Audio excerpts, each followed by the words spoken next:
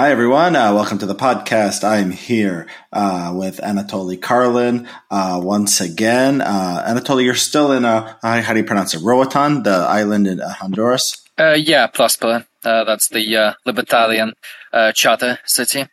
That's sort of like fostering all of these cool new biotech companies and stuff. Yeah, and we'll get to that. We'll talk about your experience there. But for now, let's start by covering the news. Alexei Navalny died a few days ago. You wrote a piece called "Navalny Died a Baron." What is a baron? I assume it's a Russian word that means, from context, means real man or something, a mensch or something like that. Kind of, yeah. It's basically the first to a nobleman or an aristocrat, but with connotations of someone who is a character or is a master of his domain. So one of my sort of like most memorable moments in my sort of sojourns within Russian nationalism was when I was once talking with Yegor Prosvidnin.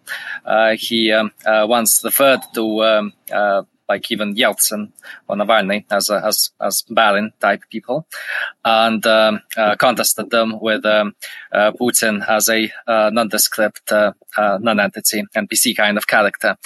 And I didn't really know what he meant by that, because objectively it seemed that Putin was like more successful, ruling Russia for more than 20 years at that point. Well, 20 years. So what was he talking about? What was he blathering about it? But now I kind of really get him in retrospect. And so from reading your piece, I'm fascinated by this idea of sort of the Putin regime as these kind of charisma vampires. Like the whole sort of point of Putinism is that it ends up just going after anyone who has any kind of personality or independence of thought. You can be pro-regime or you can be anti-regime, as long as you're not just some kind of gray mediocrity like Shogu or somebody like that. You're basically always at risk of going to jail or being killed. Is that your understanding of the regime? Approximately, yes. I mean, I was under the partial delusion that, although Russia, was obviously a sort of like an authoritarian country for a long time now, since 2012 probably at the latest. But it did seem for a while that there were some meritocratic elements. But the story of the figures that I'm familiar with, the more colorful figures, tell the story by themselves. So I just mentioned Prosvidnin.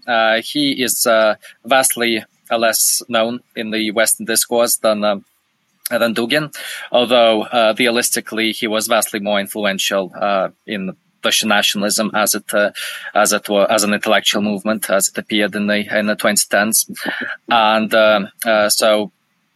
Like if Putinism had embraced the ideology that Prosvidnin and Sputnik had become, which was his flagship magazine, had expounded, then I think that would have been a narrative that would have been genuinely inspirational and would have led to great success in the war. Amongst other things. But instead, he committed suicide after being harassed by the Kremlins for years, essentially. And basically the only right-wing intellectual in apostrophes that Westerners know about is someone like Alexander Dugin, with his rants about surfing as the primary expression of Atlanticism. And this and these examples can be multiplied indefinitely. Just yesterday, another person committed suicide. It was suicide. He left a farewell note in his sort of trademark style. Moves who basically created the Lugansk People's Republic's military communication system. During the 2014 to 2022 either, before Russia actively got involved. And he actually did a better job than the Russian army, which started the war with cheap Chinese Baofeng radios, which could be very easily intercepted and hacked.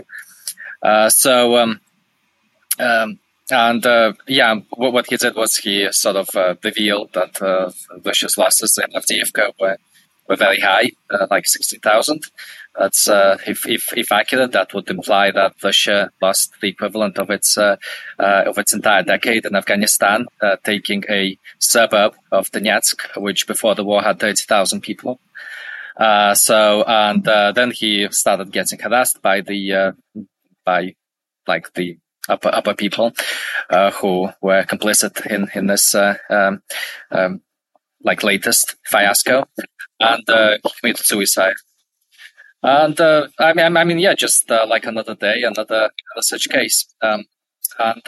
These things repeat indefinitely. Like even after I wrote the Z of history, as I mentioned in my article, apart from Navalny, whom we'll discuss, I presume, shortly afterwards, there was Boris Kagatlytsky, who's a Marxist intellectual, imprisoned for 5 years for justification of terrorism. For comparison, he spent a year in prison in the Andropov era. So, like, literally, Putin is sort of like more repressive towards such people than the actual Soviet Union. There was Sergei Udaltsov, who's extremely pro-Z. He's a communist activist. He even has like a semi-formal relationship with the Communist Party, but he still went to jail because Putin doesn't need the risk of like street activists telling about for his re-election. That's basically a story that keeps repeating over and over again. Jail is programmed. And so it's it's interesting because there was a moment maybe in like the early 2010s where there was an intellectual Putinism. And they could have harnessed sort of this nationalist energy. They did, in a certain way, with what happened in the Donbass, right? But then eventually it just became anyone who wasn't subservient to the immediate interests of the regime had to be taken out. Is this a lesson? Is a lesson here?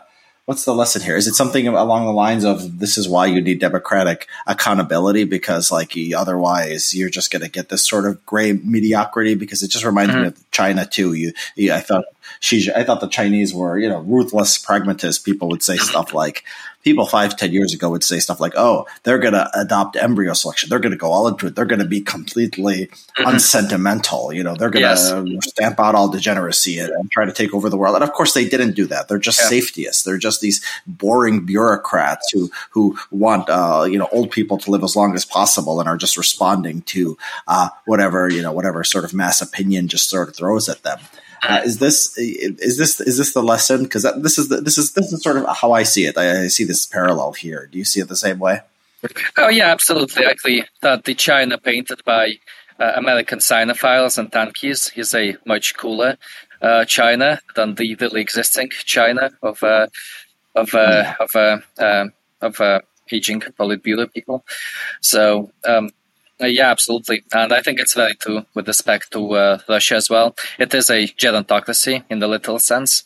I think the average age of Russian ministers is literally something like 65, maybe 70 years. These people are out of touch. Putin, as is well known, doesn't use the internet. He loves watching TV. Like one of the just a random Navalny investigation, since it's sort of like the relevant topic. Putin has a luxury train which he uses to travel about the country. Specifically, and there was a problem with getting TV reception when it was passing underneath tunnels. So they actually paid some university literally gave them a contract to develop a system that would make sure that Putin's TV was working while the train was passing underneath the tunnels. That's sort of like this kind of like absolutely magical detail that impresses me. In a negative way, obviously, but does impress me in a way that much greater than any of the palaces and the yachts and so on, because it's just so telling. Yeah. What was the story from this TV reception story? No. I mean, basically, Putin needs to watch TV, and when the train passes underneath a tunnel, the signal breaks off. So they had to develop a system. They specifically tasked the researchers. But what's the source? What's the source for the story? Navalny investigation in the past year, like about a year ago. So Navalny has a organization called FBK, the Fond борьбы против коррупции, the Fund Against Corruption, and they obviously, when Navalny was out of prison, he was directing those corruption investigations, and since he was imprisoned in 2020, they started showing those investigations. Well, I mean, he has a whole team, so it's now the team doing those investigations. Yeah. So, by the way, people, if they're hearing sort of static, Anatoly's on the beach down there in Honduras, and we might have a little bit of a delay. So that's, if it sounds like we're talking over each other or whatever, that's probably why. The parallel with Trump is fascinating, right? Because he just sits there watching TV all day and is obsessed with it, right? It's like this idea that, like, just being the kind of person who watches TV is like so strongly correlated with being like a small-minded nationalist. Right. I think a lot of us thought, maybe you thought, that Putin was some kind of intellectual, and maybe he does read books. I don't know. Like, he might read those nationalist books he talks about. But his worldview is basically a TV watcher's worldview, right? Yeah, I mean, there was he started inserting speeches from Ivan Ilyin, who was a white emigre and relatively famous nationalist intellectual of the white immigration, and who has some genuinely interesting ideas. I mean, obviously, he goes overboard on some issues, being a nationalist conservative type of person, but he makes some pretty good points against sort of like federalism and the why communism is bad, stuff like that. And I think that, and Putin started citing him a lot. So, and I assumed that he'd read some of his stuff, but then I was like a person who knew one of Putin's speechwriters claimed that actually it was just one of his speechwriters who gave him some talking points about Ilyin, and then he started sort of regularly citing him. So it's really an open question, the extent to which he actually reads. I mean, he knows his history, or at least a sort of like a particular outlook on Russian history, since he ranted about 30 minutes about it at the beginning of his interview with Tucker Carlson. But at the end of the day, this is just the kind of history that you can get in a normal school program. I mean, it's sort of perhaps the historically illiterate person's idea of what someone historically well-informed would be capable of. So, I mean, I don't view it as some super impressive accomplishment. Probably Trump would not be able to do that. Well, I mean, Trump wouldn't be able to do that, but somebody like Macron. You have reached the end of the free recording for this episode of Clown Car. To listen to the rest of the episode, please consider becoming a paid subscriber.